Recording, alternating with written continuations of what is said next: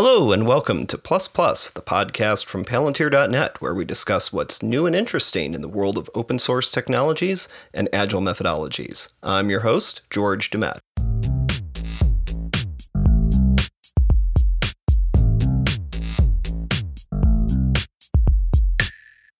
Today we'd like to bring you a conversation between Jill Farley, Ken Rickard, and Byron Duvall about the Cypress front-end testing framework. Cypress is a tool that web developers use to catch potential bugs during the development process. It's one of the ways we can ensure that we're building quality products that meet our clients' needs and requirements. So even if you aren't immersed in the world of automated testing, this conversation is well worth a listen. Without further ado, take it away, Jill, Ken, and Byron. Hi, I am Jill Farley from Palantir.net. I am a senior web strategist and UX architect. And today I'm going to be talking with two of my colleagues about Cypress testing. So I'll let them introduce themselves and then we'll just have a nice casual conversation about it. Sure. I'm Ken Rickard. I'm Senior Director of Consulting here at Palantir.net. And I am Byron Duvall. I'm a technical architect and senior engineer at Palantir.net. Well, thanks for sitting down and talking with me today, you guys. We are going to maybe just start this off for anybody who doesn't know what Cypress automated testing is with a quick, maybe less technical overview of it. So Ken, what are Cypress tests in 60 seconds? In 60 seconds, Cypress is a testing framework that is used to monitor the behavior of a website or app in real time within the browser. So it will let you set up test scenarios and record them and replay them so that you can guarantee that your application is doing what you expect it to do when a user clicks on the big red button. Nicely done. I did not time you, but that was brief enough.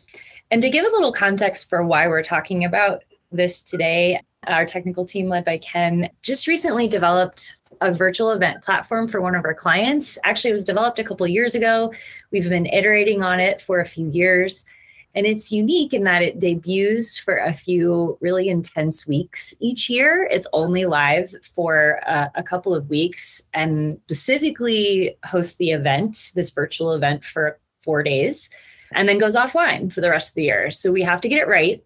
And we specifically have to get it right for the tens of thousands of visitors over the course of that 4-day event that are coming. So this year, we really went all in on Cypress testing to really ensure the success of the event.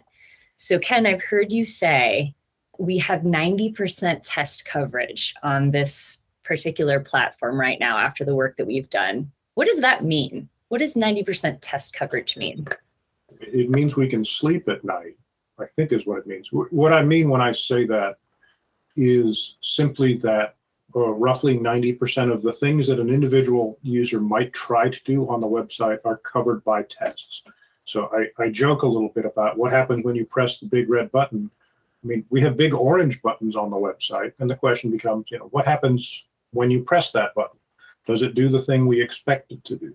Also, the content and behavior of that button might change depending on whether or not we're pre-conference, we're during conference, or we're during a specific session in the conference.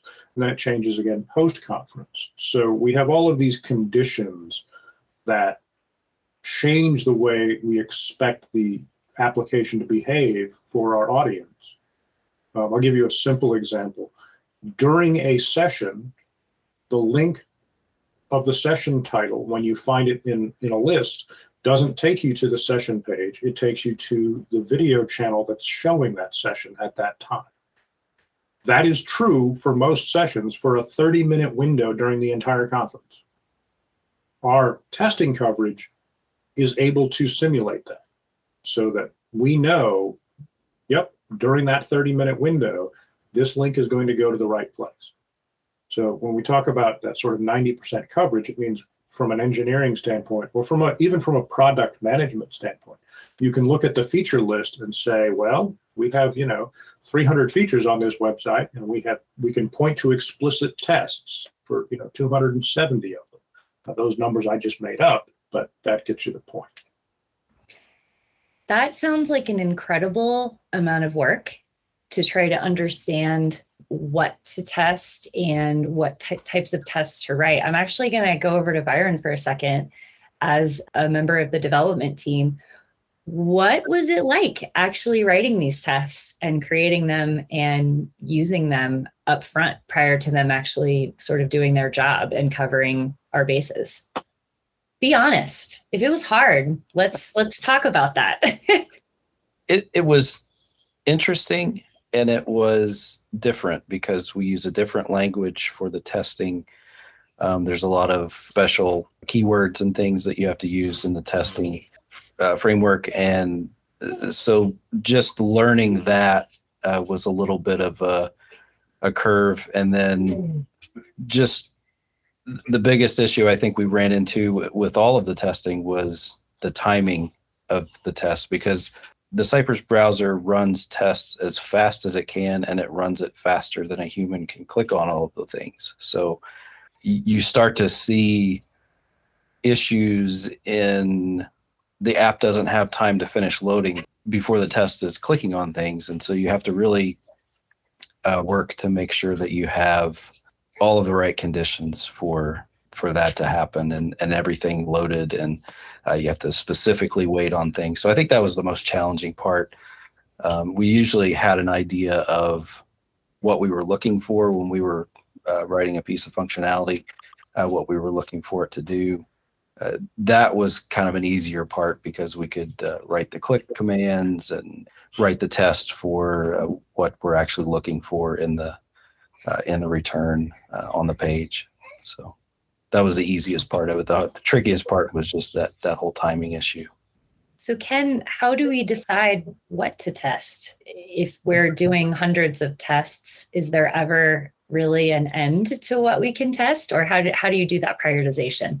There is a theoretical end, because we could theoretically cover every single combination of possibilities. You go for what's most important and for what the showstopper bugs are. So, for instance, 3 simple examples of the first tests we wrote, actually.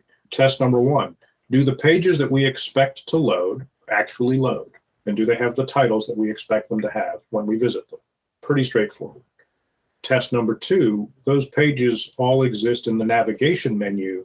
Does the navigation menu contain the things we expect it to? And when you click on them, do they go to the pages we want them to? Also fairly simple.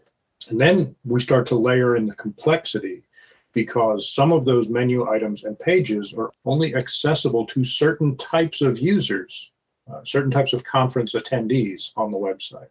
So you have to have a special permission or a pass to be able to see it. So test number 3 would say, well, we know that this page is only visible to people who are attending the conference in person. What happens when I try to hit that page when I'm not an in-person attendee?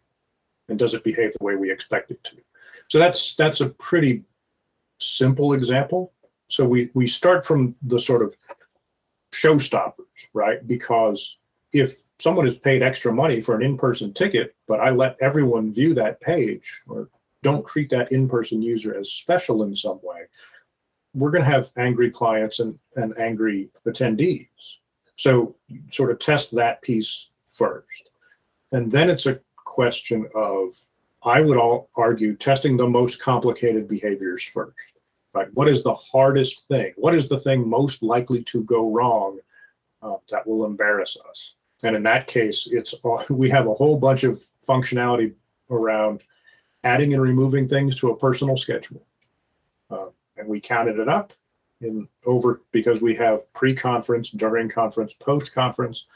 There turned out to be 15 different states for every single session. And we have tests that cover all 15 of those states, so that we know what happens when you do, like I say, click the big button at the specific time. So that's really how we break it down. Makes tons of sense. Sounds like those are both, it brings new meaning to coverage.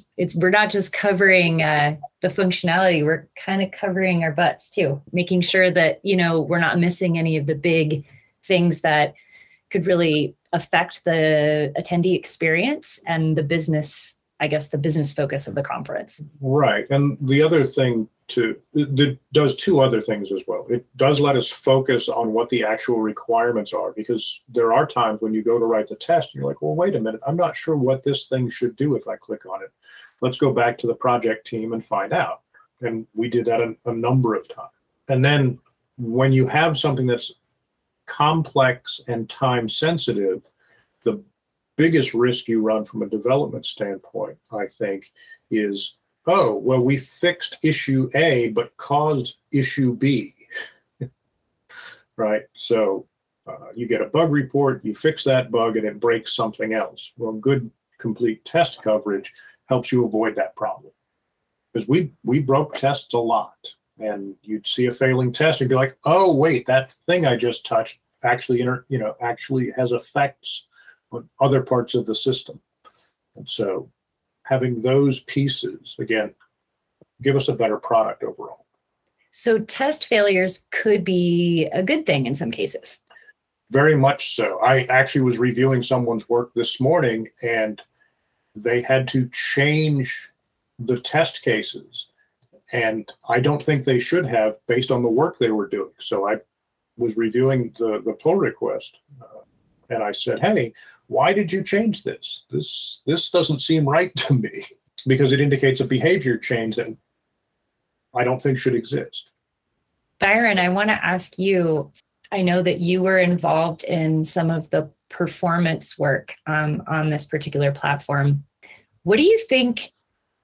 Well, did our Cypress test in any way prevent some performance disasters? Or do you think that it's mostly about functionality? Like, do the two relate in any way? I don't think we had any tests that uncovered performance issues. I can't think of any specific example. It was mostly about the functionality, and it was about regressions, avoiding those regressions like Ken was talking about. You change one thing to fix something, and then you break something else over here. I don't think that we had any instances where a performance bug would have been uncovered. I would say every once in a while. So one of the things that Cypress does is it monitors everything your app is doing, including API requests. And so I think it, in a couple of cases, caught where we were making duplicate requests. And so we had to refactor a little bit. Those are pretty small performance enhancements. So yeah, nothing big around infrastructure scaling or things like that, but it could catch a few things. Particularly, actually, I mean, if a test load, you talked, Byron, about tests loading slowly. It's like, oh, we have to wait for this, this page to load. That can be indicative of a performance issue. Yeah, that's a good point. And then the Cypress browser itself will show you every request that it's making, so you can tell if it's making lots of requests that you don't believe it should be making, or if it's making them at the wrong times. Yeah, that could be a way to uncover something. But it was really that's really completely separate from the tool that we use to test performance outside of those other clues that you might get from Cypress testing. So we've talked about Cypress testing and functionality. Can it test how things look, how things display? It can, but it's not a visual testing tool. It's not going to compare screenshot A to screenshot B, but we could write specific tests for markup structure in the HTML, like, does this class exist inside this other class? And it does have some tools for testing CSS properties, which we use in a couple of cases. You'll remember this, Jill. Are we using the right color yellow in one case? And so we have an explicit test for, hey, is this text that color yellow? That would have been the big disaster of the event, is if it wasn't the right color yellow. Great. Right. So we do have a few of those, which are visual tests, but they are not visual difference tests. That's a whole different area. Mm-hmm. But you can write a test to validate that. Well, again, I'll go back to my example that the big orange button is in fact orange. Just a couple more questions. Let's start with the negative one. What are a few ways that going all in on Cypress testing this year, what are a few ways that it got in our way? Maybe something that we might do a little differently next time that could streamline this, or maybe it's just always going to get in our way, but it's worth it. I think the answer is it can be painful, but it's worth it. So the fundamental issues we had when we push things up to GitHub and then into Circle CI for continuous integration testing, we don't have as much control over the performance and timing of the Circle CI running of the app that we do when we're running it locally. So tests that pass routinely locally might fail on Circle. That took us a long time to figure out. There are ways to get around that problem, which we are using. The other big one is to do tests properly, you have to have what are called data fixtures, which simply mean snapshots of what the website content looks like at certain points in time. And those fixtures they're called fixtures because they are fixed at a point in time. So those things should not change. But because we were coming from last year's version of this application to this year's, there was a point where we had to change the content in our fixtures. We're actually about to hit that next week, where we're going to go from the test fixtures we were using to the new set of fixtures, which is the actual data from the conference, all of the sessions, all of the speakers, all of it. Updating that is a massive amount of work. So being able to rely on, if you're doing things like, hey, I want to test that Jill Farley's speaker name comes across as Jill Farley, we have to make sure that the content we have maps to that. Is it fair to say that incorporating this into our development process, again, it's worth it, but it slows it down? I don't think it overall slowed us down. I think overall it might have increased our efficiency. Yeah, I think it did, just because it allows us to avoid a lot of manually point and click testing on things when we're developing. We can do some development, we can write a test, or somebody else can write the test, and we can use that tool to do our manual testing while we're coding, instead of just sitting there and pointing and clicking, and even creating test data. If we have the fixtures in there like Ken was talking about, then that's a big help as well. One of the things that did slow us down was being able to tell the difference between a timing or an expected failure versus a an actual problem or regression with the code. And there were instances where we did not notice which type of failure it was.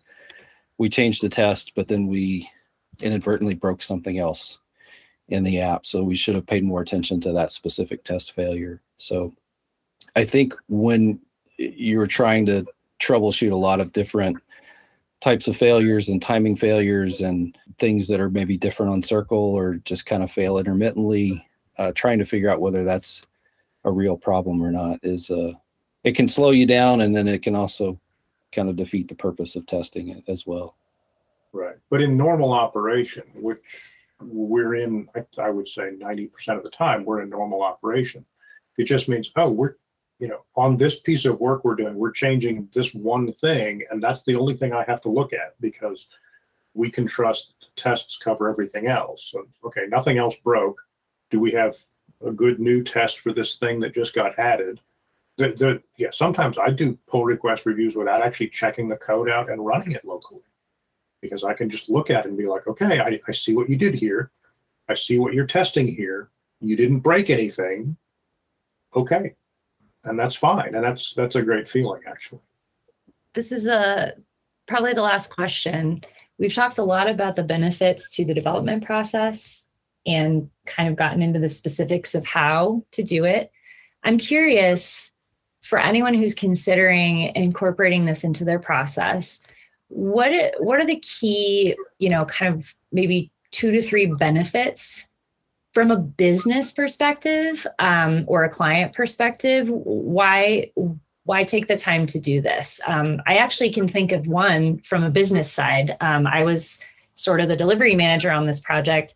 just in layman's terms, the manual QA process on the client side, once we sort of demoed this work to them, was so much shorter. I mean, last year when we weren't doing this, there was a lot more pressure on sort of the human point and click testing, like Byron was saying, not just on our development team side, but on the client side. So as they're reviewing the functionality and really testing our work and seeing if it's ready for prime time, the development of the Cypress testing process really decreased the amount that we found during more the final QA phases, which again, it was really nice to sort of sit back at that point and say, yeah, we've covered all of our bases. So Ken, what would you say are the biggest business benefits to incorporating Cypress testing into a product? The biggest business benefits, I would say, are you get better definition of what a feature actually does. Because the developers have to be able to implement a test that covers that feature. So that gets a good feedback loop going with the product team around definition. I think the biggest thing that gets projects off schedule is either new feature requests that come in an inappropriate time or regressions caused by work.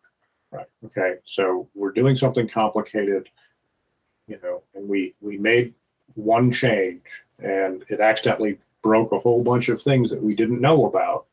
And you were on the project in years past and we didn't have test coverage and you saw that happen. It's like, wait a minute, this used to work. Now it doesn't. We don't have to deal with that anymore. So, I mean, those are the big ones. It also occurred to me, you're talking about for the client. One of the nice things about Cypress is it actually records all of the tests that it runs and spits out video files. We didn't share those with the client, but we could.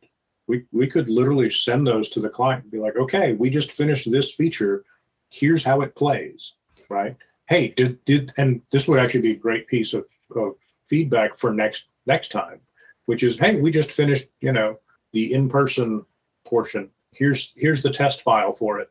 Can you make sure this covers all your scenarios? Watch the video and be like, okay, it clicked this, then it clicked that.